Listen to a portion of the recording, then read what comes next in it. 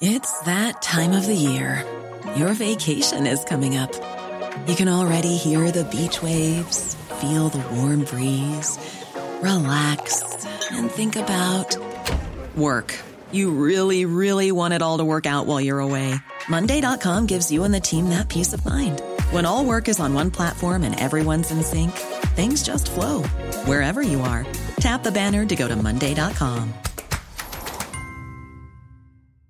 When you're ready to pop the question, the last thing you want to do is second-guess the ring. At BlueNile.com, you can design a one-of-a-kind ring with the ease and convenience of shopping online. Choose your diamond and setting. When you find the one, you'll get it delivered right to your door. Go to BlueNile.com and use promo code LISTEN to get $50 off your purchase of $500 or more. That's code LISTEN at BlueNile.com for $50 off your purchase. BlueNile.com, code LISTEN. The Opinion Line on Cork's 96 FM. There's been a huge surge in the number of people attending the sexual assault treatment unit here in Cork, believing that they have been spiked. Their drinks have been spiked. And we've covered spiking on the Opinion Line several times in the last year, various different angles of it, including spiking where you actually had no idea whatsoever what's after happening to you, or spiking where you wake up at home and you realise, what happened to me? One particular case of a young woman who I spoke to, and it all went to court because she was clearly spiked and she ended up being assaulted and all that. It's a massive problem. Margot Noonan is head of the SATU. Margot, good morning. Good morning, PJ. Again, apologies for the vocals, but we'll get through it. You're seeing a surge. Is it in people who know they've been spiked or think they've been spiked? I think it's in people who think they may have been spiked. We've seen a surge overall. We're double our numbers for what we'd normally be at this time of the year. I think we hit 90 at the weekend. But a large majority of those at the start of the year would have come in with lost hours, not understanding what had happened or unsure as to what had happened. Yeah. And really just to see what we could do, because there may have been evidence that something did happen, but they didn't know how it happened or when it happened. Mary Crilly over at the Sexual Violence Centre has said they've over 100 reports so far this year. Yeah. And a lot of people, they don't know. Sometimes they'll never know. They may not realise that something has happened. I think we need to change what we think we know about spiking and drugging. I mean, alcohol is one of the most common used drugs in drug-facilitated sexual assault. So somebody buying you excessive drinks, encouraging you to have lots of shots way above what you'd normally have. And the other issue is that a lot of us think that when we talk about spiking, we expect that you're given a drug that will knock you out. Years ago, they used to talk about EPs and benzodiazepams. But the new drugs on the market don't knock you out. In fact, they make you quite euphoric. Yeah. And you'll watch somebody who has been spiked and they will look that they're just in a really good form. They're very friendly. They're very outgoing. Yeah. So it's learning to recognise and understand those symptoms that we need to be aware of. Yeah, someone was talking to me about this recently, Margot, who knows a bit about it, and was saying that particular, gave me a name of a drug, can't even remember it. That's my fault, not you, not anybody else's. But said, like, one thing is, if you're out in, say, Mary's company, and Mary's normally quiet and nursing her drink, enjoying herself through her eyes kind of thing, but and then if suddenly Mary's going around dancing with the table and in great form, be careful there. That could be a problem. Are you there, Margot? I think she's dropped off the line, but that was one thing that a person pointed out to me, that there is we check it there if you can, it's one particular drug, and I don't know the name of it, but the person who's normally quiet in company becomes just overbearing, fun and lively and get up and go, and that's dangerous because their inhibitions are gone and they'll fall victim of something. I think we have lost that line. Just go back to the Dublin Airport chaos, and I wanted to contact with regard to the delays in Dublin Airport. Can we go back? We can. Okay. Just give me a line up there on the screen, Fee, and we'll go to it as soon as you have it. Yeah, we had another interesting message about the military police and maybe using them at the airport. 3, is it, Fee? Thanks very much. Sorry about that, Margot. That's okay, sorry. Just to be watching your friend who's normally quiet and reserved. Yeah, complete personality change. And it's that word euphoric. If you think about the way people behave when they're like that, they're heightened everything. But actually they won't have any recollection, and they're very open to suggestion. Yes. So that's the issue. And unfortunately, the drug that is used, we do have a very low level of that in our own systems. Everyone has. And I'm not a scientist. I can't go into the full lot of it, but I know from what I've been learning over the years that it's gone out of the system quite quickly. So by the time somebody realises that something has happened, it's very difficult for us to find traces. Yeah. But in the statute, if somebody comes to us with that issue, we would encourage anyone who's got lost time or has any concerns to come into us, because there's so much other things that we need to look after as well to make sure that somebody's okay, to follow up around their sexual health and maybe look for injuries or anything like that, and link them in with counselling, because I think losing time, especially when you've no control over losing that time, the psychological impact of that is lifelong and can have very traumatic impact. So it's important that if someone has any suspicions that maybe a friend of theirs has been spiked, or, to stay with them, keep them safe, don't let them on their own. And I know we're looking at initiatives with Mary Crilly and with the Divisional Protective Services Unit, and looking on ways that we can do something to combat this in the city especially. Yeah, there's a new service starting as well, Sexual Violence Survivors West Cork. Tell me about that. So this came about initially as a TUSLA-led needs analysis project back in 2017.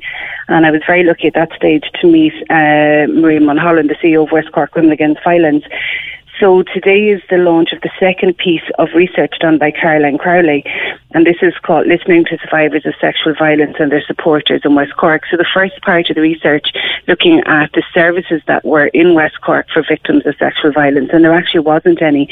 And that led to us opening an outreach clinic in Bantry. So once a month, we travel to Bantry and provide a clinic there for victims of sexual violence who want to not have to take time off work or school and come into the city, that we're actually bringing the service to them.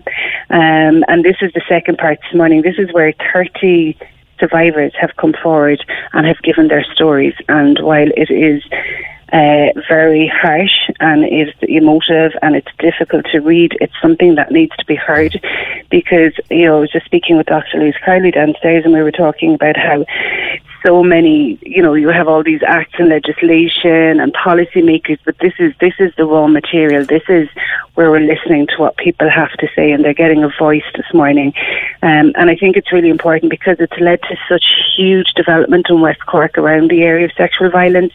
Rolling out the schools programme in some of the schools in West Cork we've been involved in, and just building up a network of resources, supporting for sexual violence counsellors, and looking for services, because in rural communities, no more than urban, no matter where you go in this country, somebody has been affected by sexual violence.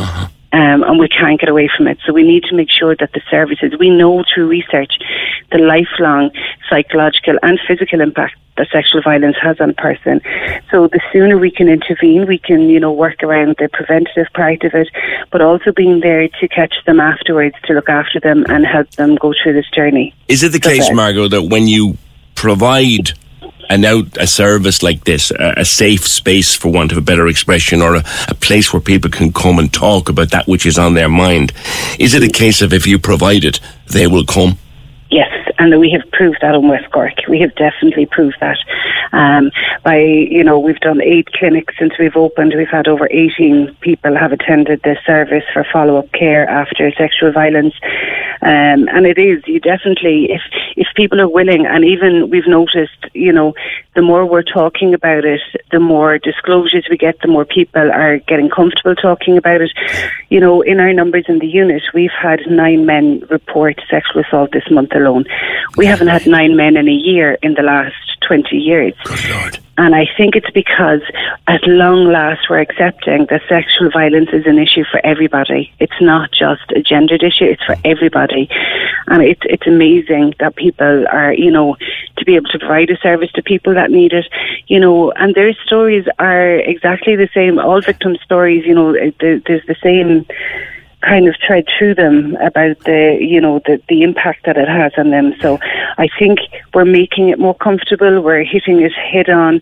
We're not shying away from the topic. And I think that's making an impact. And when people know that they're going to be listened to, they tend to come forward. I was talking to Mary Crilly about the very same thing recently when we got the word that she was to be nominated for Freedom of the City, and like we were saying, absolutely, we were saying that like even 10 years ago we didn't talk as openly as we do now, and I think everybody realised, Margot, we needed to be able to talk, and we needed to be able to give people a place and a space to talk.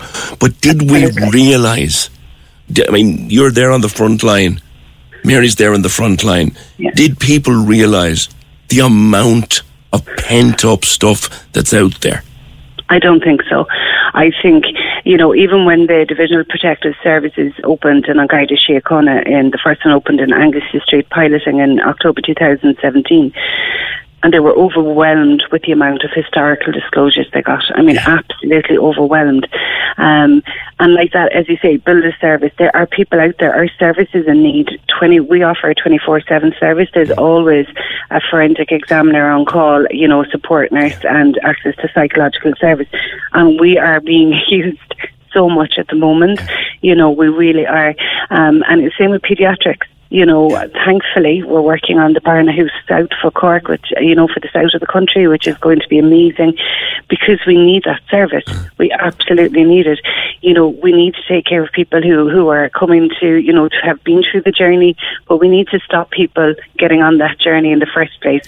And that's where education comes in. There's so many different facets to this that we could, focus on, but I think it has to be collaborative. It has to be co-joined. And I think in Cork, we've done that very well between the domestic violence services, the sexual violence services, the state agencies, the NGOs. We all work very much towards the one thing. We want to eradicate sexual violence, but we want to support victims of sexual violence. And TUSLA has its own unit. Now, it's a small unit. I think they call it SIT specialists. They're inundated. Yes. Absolutely, yeah.